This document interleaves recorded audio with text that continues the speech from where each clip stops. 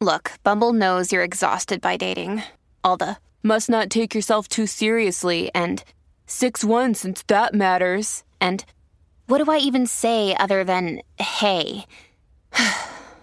Well, that's why they're introducing an all-new Bumble, with exciting features to make compatibility easier, starting the chat better, and dating safer. They've changed, so you don't have to. Download the new Bumble now. Another day is here, and you're ready for it. What to wear? Check. Breakfast, lunch, and dinner? Check. Planning for what's next and how to save for it? That's where Bank of America can help. For your financial to-dos, Bank of America has experts ready to help get you closer to your goals. Get started at one of our local financial centers or 24/7 in our mobile banking app. Find a location near you at bankofamerica.com/talktous. What would you like the power to do? Mobile banking requires downloading the app and is only available for select devices. Message and data rates may apply. Bank of America N.A., member FDIC. This is Optimal Relationships Daily, episode 813, How to Get Control Back After a Breakup, by Eddie Corbano of lovesagame.com. Hello, everybody. I am Greg Audino, your host here on Optimal Relationships Daily. Happy to be here with you once more.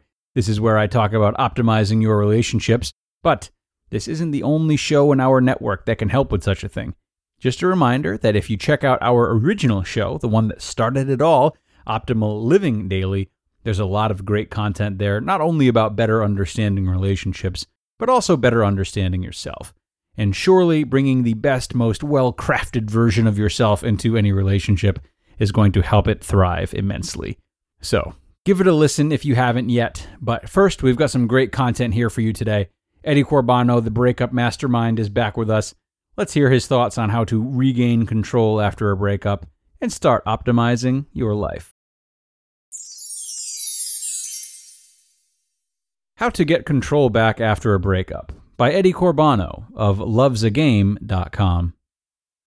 Dear Eddie, my actual breakup occurred several months ago, and I immediately initiated the no contact rule, which included unfriending him on Facebook, deleting all his texts and his phone number from my phone, and deleting all emails and his email address. My sanity truly depended on it. I did, however, receive a text from my former boyfriend on Mother's Day, wishing me a happy Mother's Day. I chose not to respond immediately. I gave it 24 hours, and during that 24 hours, I became increasingly agitated. So I decided to text him a message before deleting the text that he had sent. I told him not to ever contact me again. He broke my heart, so he didn't have the right. I also told him I was aware that he had dumped me for a lady who has money, and that he was clearly not the person I thought he was. It felt so empowering to be the one to tell him not to contact me, and to make him aware I knew why he had ended our relationship. Funny how the truth always comes out. My point in sharing this is to help others, hopefully. Every time I feel myself slipping back into the black hole of grief over a love lost, I think of the strength it took for me to send the text to tell him never to contact me again. I was the one in control, and by not having contact with him, I remain in control.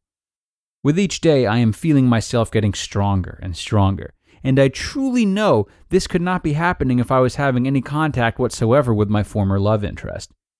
Admittedly, it is tempting to go on Facebook to search by his name to see if there are any pictures posted on his page with his new girlfriend, but I fight the urge, and I'm succeeding.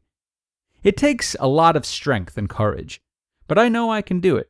And again, with every temptation that I do not give into, I'm winning. I'm grateful for discovering you online and believe it was not by accident that I did. It's like therapy.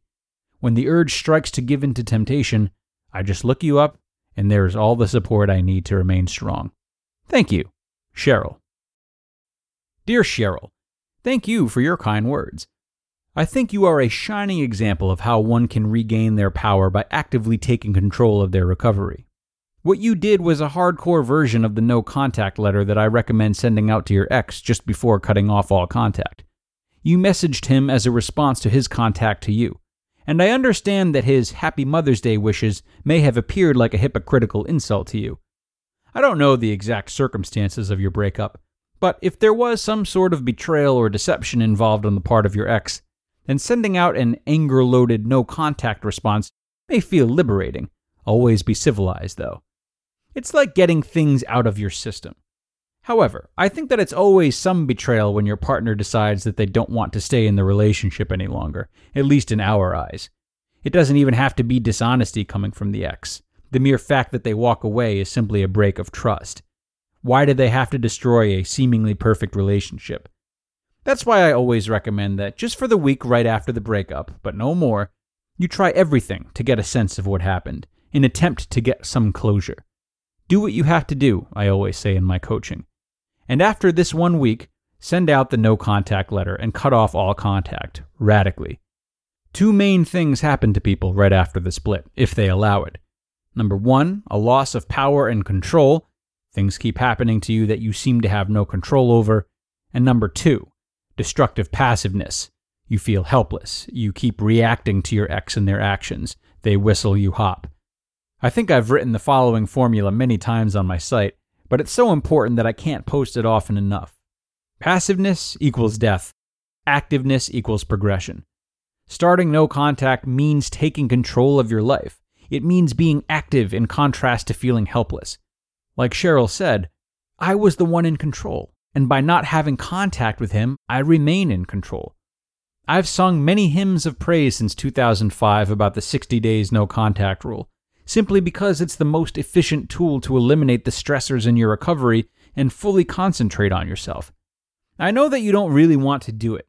I know that you can name 50 reasons not to do it. But why not try it out? You're not manipulating your ex or playing any tricks. You are simply taking the time you need to heal, time to rebuild yourself. Is that selfish? Well, I think that this is open to discussion. Is it selfish to take any measure necessary to heal? Is it selfish to put your needs before the person who left you? Follow Cheryl and take control into your hands today. You might even find you have a knack for it. Your friend, Eddie Corbano. You just listened to the post titled, How to Get Control Back After a Breakup by Eddie Corbano of lovesagame.com. Discover why critics are calling Kingdom of the Planet of the Apes the best film of the franchise. What a wonderful day! It's a jaw-dropping spectacle that demands to be seen on the biggest screen possible. I need to go. Hang on. It is our time. Kingdom of the Planet of the Apes. Now playing only in theaters. Rated PG-13. Some material may be inappropriate for children under 13. And a super reminder today from Eddie about taking control. Really nicely put and nicely exemplified by Cheryl. You know, whether it's breakup trauma or any other kind of trauma not related to relationships specifically, much of the frustration comes from no longer having control of our situation. Not that we ever really do. So not only is it difficult to face this uncertainty, but even more daunting when we've handed control right over to someone else, hopping every time our ex whistles, like Eddie referenced. So, while it is important to take an active role in recovering from any trauma, it must be done with the foundation of healthy growth and boundary setting, as opposed to trying to control others or the situations we find ourselves in, as this would be a futile effort anyway. Very good one by Eddie today. Boy, his readers know what they're doing. We are done for today, though, everyone. Thank you so much for listening, and do come back tomorrow where we will start part 1 of a 2-parter for parents, and where your optimal life awaits.